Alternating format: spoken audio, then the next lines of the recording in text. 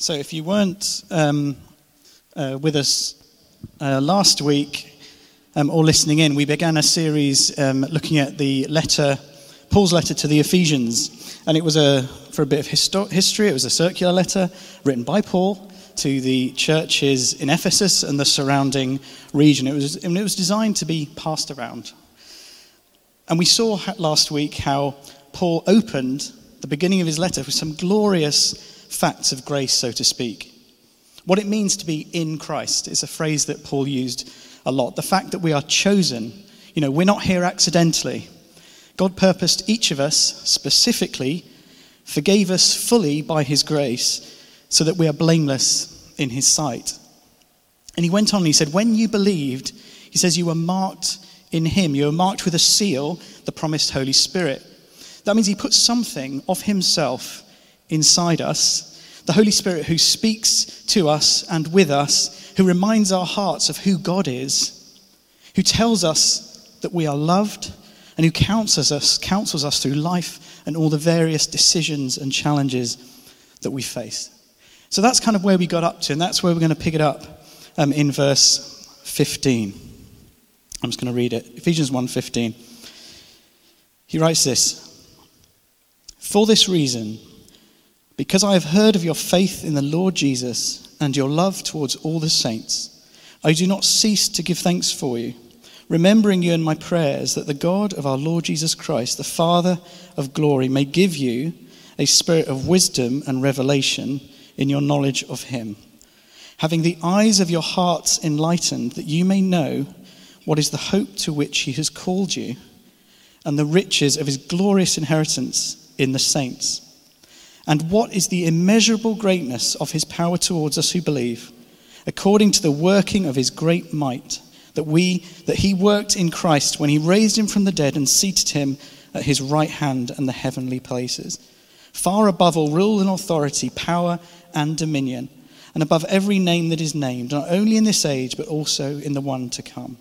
And he put all things under his feet and gave him as head over all things to the church, which is his body, the fullness of him who fills all in all." There's a lot of words in that, so let's pray. Heavenly Father, we just want to acknowledge your presence with us here this morning, Father.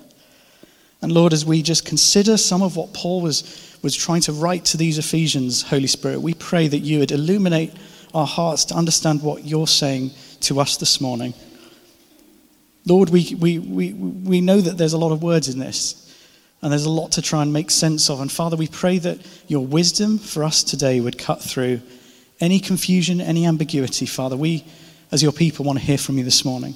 Our hearts want to hear from you this morning, Lord, and we want our city to be changed because of what you do in us. Amen.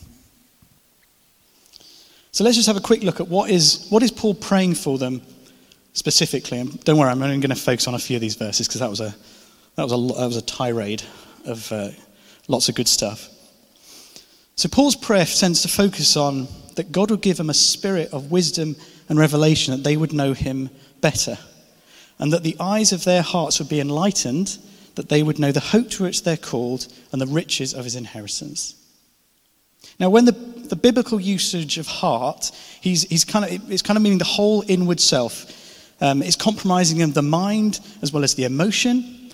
So the eyes he's talking about, almost like the inner eyes, which need to be enlightened or opened in order to grasp the truth of God. Now, these people that he was writing to were Christians. They knew their stuff. They believed the right stuff. They'd received the Holy Spirit. So what Paul's praying for them isn't that they would receive a second blessing.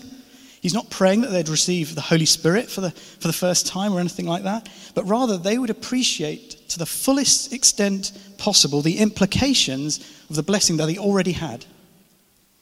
And so instead, Paul's praying for illumination, that they would know in their hearts what their heads already know. So why, if you're anything like me, I know exactly what he's talking about. Why is it that our hearts don't respond so often to what our heads cerebrally know already? Why is that disconnect? Now, personally, I forget. I get distracted, I get anxious, I get busy or tired, or life gets wearisome, people hurt us, we slip into bitterness. Maybe we even get too familiar with it. Maybe church becomes something just religious that we go to, and if we're honest, we're a bit bored. And we get numb to what actually the glory of what God made it to be. Either way, whatever it is, the eyes of our hearts, using Paul's language, struggle to see.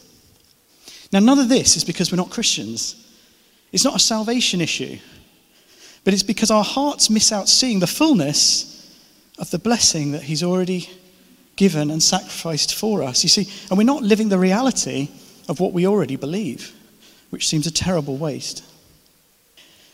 Now, as a bit of an example for me, believe it or not, preparing sermons is really hard. I find it really hard.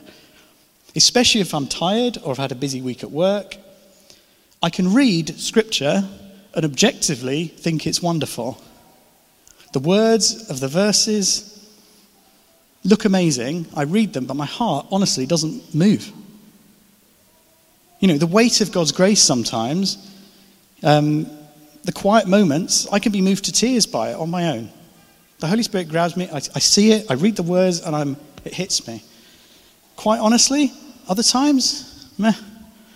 And I'm like, it's powerless. You're like, God, how can I not see this? And I end up praying where God, believe it or not, when you have to write a sermon, you kind of need some help. You've got to say something. So I find myself praying. I'm like, God, help me see this. The words are here, but my heart can't see it. It doesn't move me. It's disconnected from my heart and my emotions. And to some extent, I think there's a bit of a reality check, because to an extent, this is par of the course. I'm always reminded of those verses in 1 Corinthians 13, right at the end of the famous bit, where Paul says, for now we only see a reflection as in the mirror. Then we shall see face to face. Now I know in part, then I shall know fully. So we only see in part now. There'll be a day where we see everything in beautiful, perfect colour forever. But that's not quite yet. And so probably if you had to remember one line of what I'm saying, forget all the rest, it would be, as a Christian, the spiritual battle that you are fighting and that we are fighting is for the sight of your own heart. That is the battle. That is the battle as a Christian of following Jesus, is a battle for the sight of your own heart. And like I say, it's not about being a Christian. It's not about being forgiven. It's not attempting good behavior.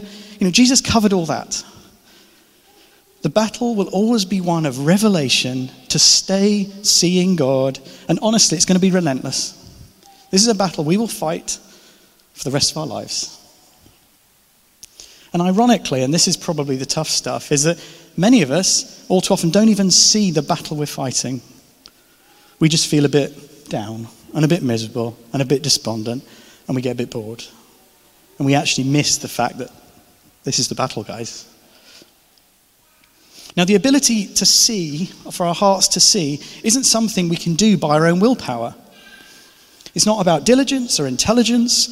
It's the Holy Spirit that grants revelation to our hearts. That's why Paul says he's praying for the spirit of wisdom and revelation. Now, in some translations, it's got the small s for spirit, but John Stott and some of the other guys think like this. It means the Holy Spirit.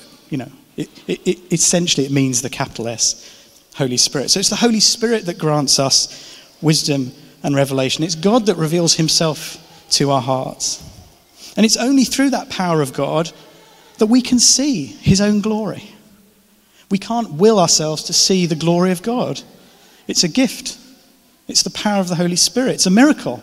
And actually it has to be that way, because he doesn't want us to do anything on our own. We need to be dependent on him for that. I always love the phrase where he says he won't share his glory with another. God, our ability to see him, he is zealous that he's the one that we receive that as a gift, lest we become proud. So, the ability to see God isn't something we can do ourselves. Now, I don't know about you, but if you love a bit of YouTube, I love a bit of YouTube, and it'll serve you in infinite things. But some of my favourite things, which I end up getting stuck on, you've probably seen. Have you seen the videos when you see a child seeing for the first time, we put the glasses on? Yeah, some of you know what I'm talking about, others of you are like, what? They're worth a quick Google YouTube. Anyway, but what happens is you see this child who needs glasses but has never seen clearly before, and they're a baby, so they can't communicate. And you watch them, and they know the familiar voice of the parent who's cared for them and provided their every need, has been their world, just in their blurry world. And until then, that voice and parent is just part of the blur. And suddenly, you see these glasses be put on them. I mean, they look like goggles. That doesn't matter. And they're not that delighted about it most of the time. But suddenly, what you see after a moment, suddenly they see a clarity of the eyes and the face that they've never seen before. And they cry, or they laugh, or they've been moaning, and suddenly they stop and start, suddenly they see it. And it's impossible for them not to react. Whether they smile, like I say, they cry, because of that brilliant clarity that they suddenly see with. You see, knowledge about God is not the same as revelation of God. Not by the Holy Spirit standard. You see, revelation is a brilliant clarity. It's that sense where it knocks the wind out of you, where you feel the weightiness of the Holy Spirit in moments. But you see, when it comes to our hearts, information is not revelation. See, revelation provokes emotion. It doesn't mean it has to be loud or messy or we have to be extroverted, thankfully. Good for me. But it will move you. The revelation of God will move you undoubtedly. And you see, knowing God, really knowing him, will ruin you for the superficial. And you will see the futility of riches and, pursuing relationships and fame, all the stuff which is just clutter, you'll be ruined for. And you see, revelation isn't a one-time thing. It's when Paul talks about keep being filled with the Spirit. It's the remain in me of John 15. Revelation is something, like I said, we are going to have to pursue and ask for and wait on God for our whole lives if we're to live the Christian life as fully and as fruitfully. And so, essentially, his message is keep asking. Keep depending. Keep making space in your life for God to speak. Practice hearing the Holy Spirit do his work in your heart. And I know life will not make it easy. Like I say, we are distracted, we get fed up, we get bored, we get despondent, we get all kinds of things. We trip ourselves up most of the time. A lot of it's our doing, but there's a spiritual battle out there.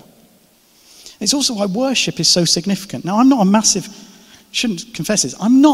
fan of congregational worship. I don't particularly like singing, but it's also so significant to put your heart in a place where there's adoration happening, where there is words of truth being spoken, where there's a gratitude being expressed.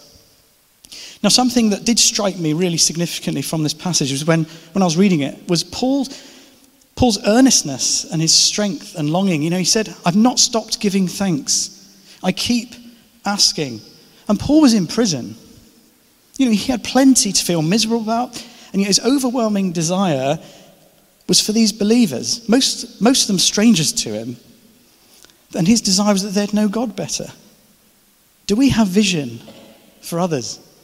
Do we desire to contend for one another's spirituality and not just our own circumstances when they crop up? Because for me, I read that and I was like, that's a miracle. He's in prison. He's got entire legitimacy to feel a bit miserable, and his longing and his prayer life is longing for these strangers in Ephesus.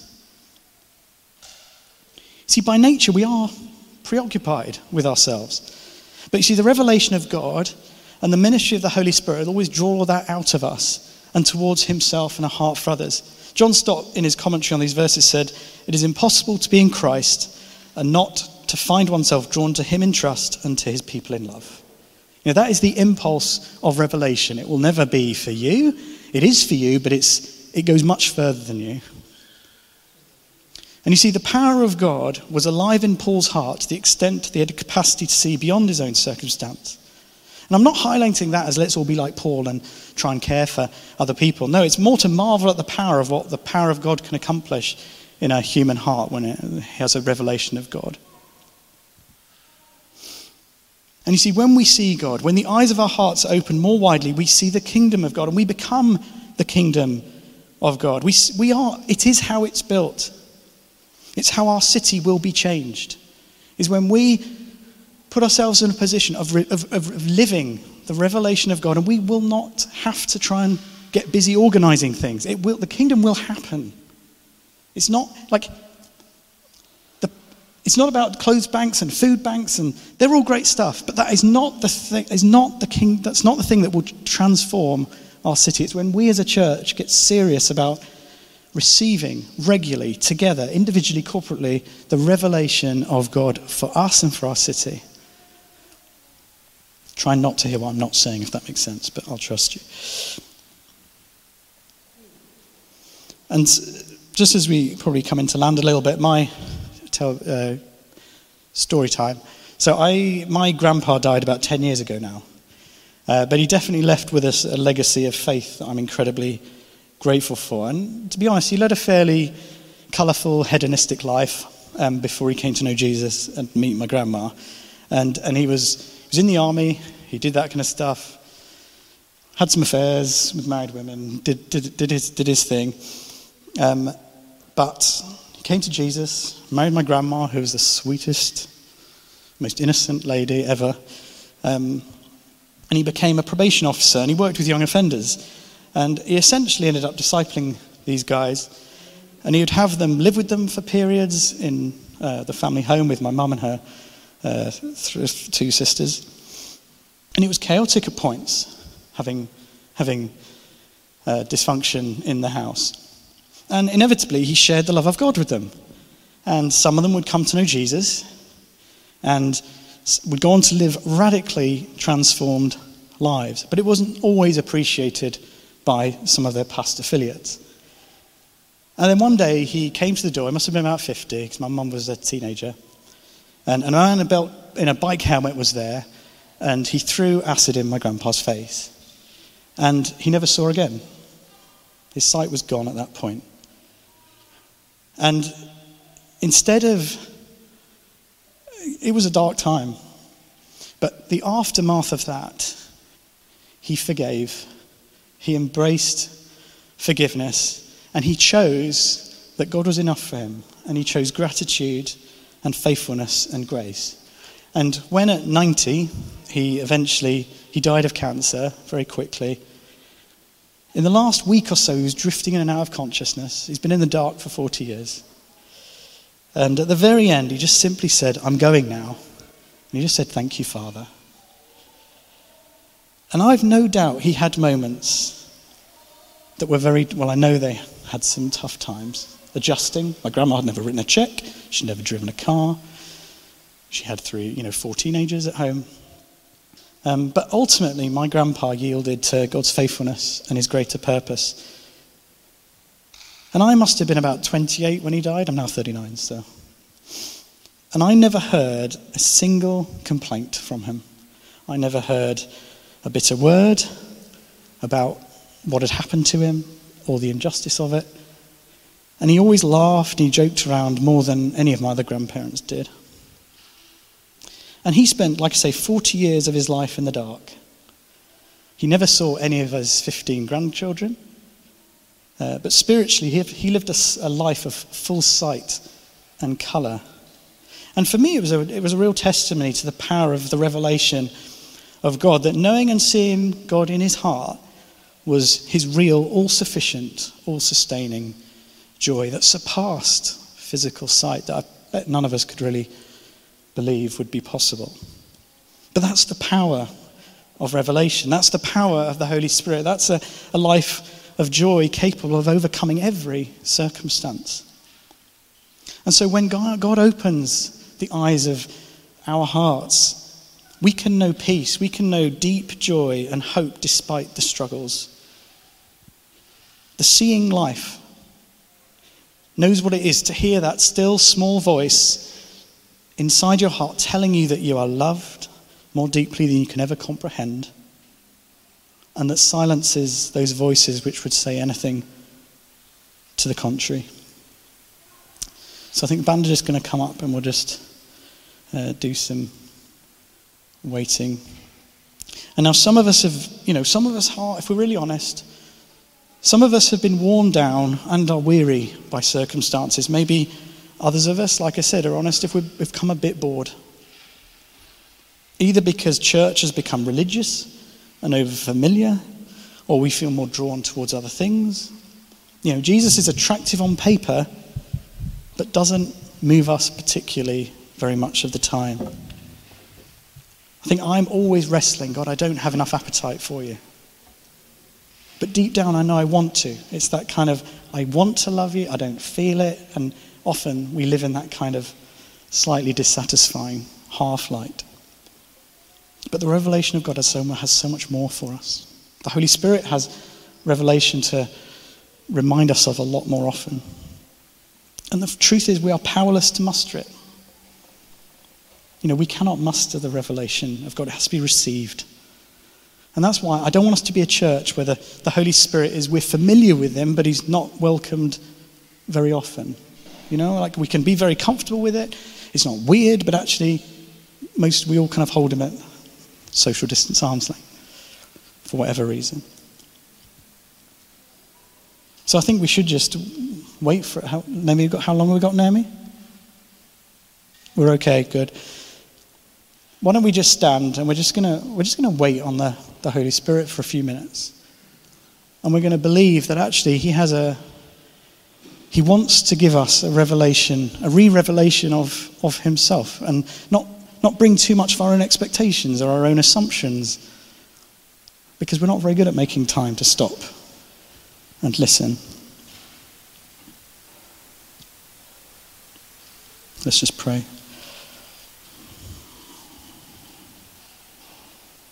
Father, we acknowledge your presence, like you always are. But Father, particularly now in this moment, Lord, you know our hearts. You see all that we can't.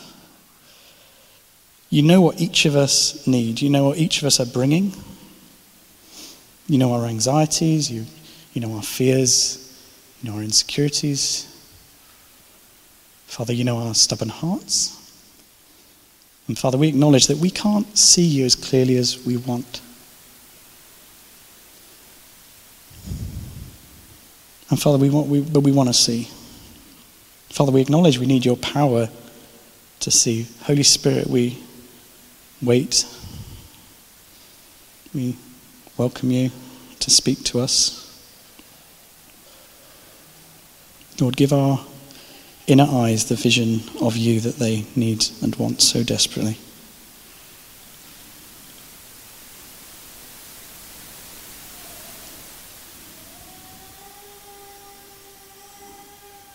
The Holy Spirit isn't for the person next to you. The power of the Spirit is for your heart.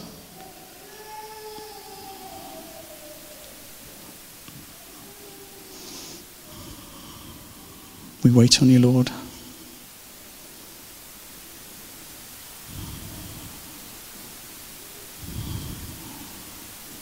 Wait.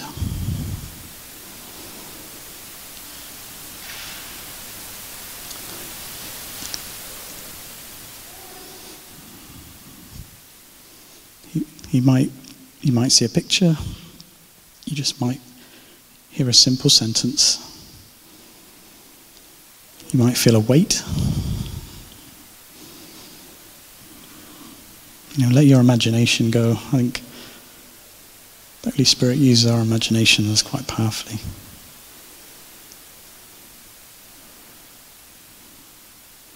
And Father, where we feel bound by distraction, things that have hurt us, that we struggle to let go of, Father, we give you permission. We long for you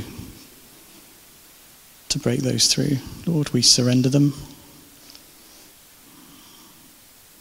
Lord, restore to us the joy of our salvation. Father, where the gospel is hidden from us by over-familiarity, Jesus, let your grace be so illuminating.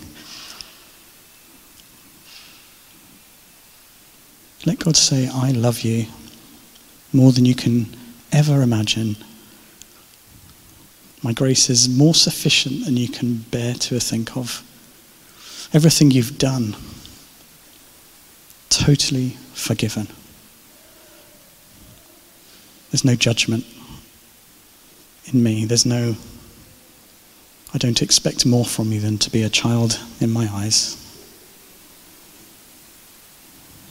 I can heal your brokenness. I can calm your fears. You're not orphans anymore.